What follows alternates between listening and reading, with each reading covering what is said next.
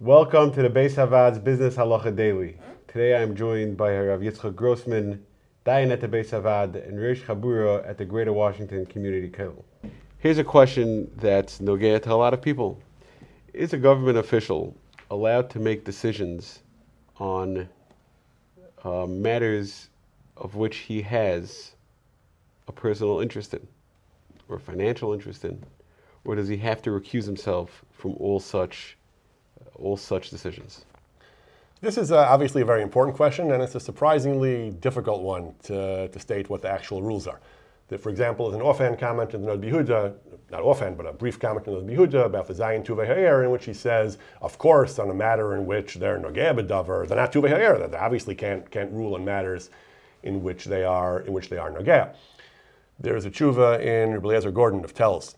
He talks about a case where the people in the city were voting on a rabbi, voting on a candidate for a position of rabbi.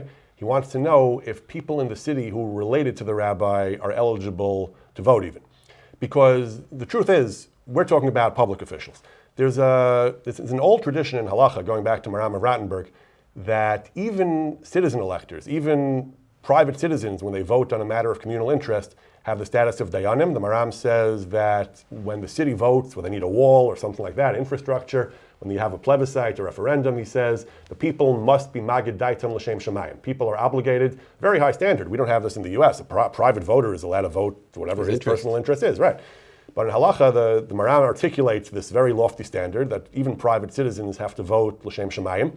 The Chasam Sofer talks about a case where there was an election for Rav and there were allegations that some of the electors were bribed. And he says also that would void the election because you have to be magid daitam l'shem shamayim. So Rav Gordon talks about a case where they're relatives of the Rav. He goes back and forth, and they have to be magid daitam l'shem shamayim. A Karov is presumed to be partial toward his relative. He says that the standard can't be that high. He says they have to be magid daitam l'shem shamayim. They have to try. They have to make a good faith effort to set aside their personal partiality and to vote l'shem shamayim. So he goes back and forth on this question. But again, he's talking about citizen electors. The question is if there was a vote being taken by a city council and one of them was a relative, would he be allowed to vote? I don't actually know. I don't know a clear source on this question. There's a tshuva in the Shura Shai. He talks about a case where the community was voting about making a tax on wine. One of the 7 Tuvei Ha'er was in the wine business. So he had a vested interest against this tax. So somebody paid him off to vote in favor of the tax. He discusses the shochet, whether the shochet was a problem, or whether it voids the whole vote or not. But he doesn't even raise the question of why was he even voting? Why wasn't he recusing himself if they're voting about a tax on wine and he had wine?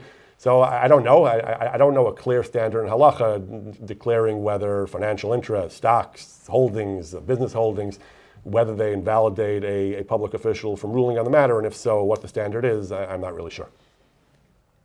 Okay, let's get the last one out. If you enjoyed this video and would like to receive more like it, or to sponsor a future video, please visit beishavad.org.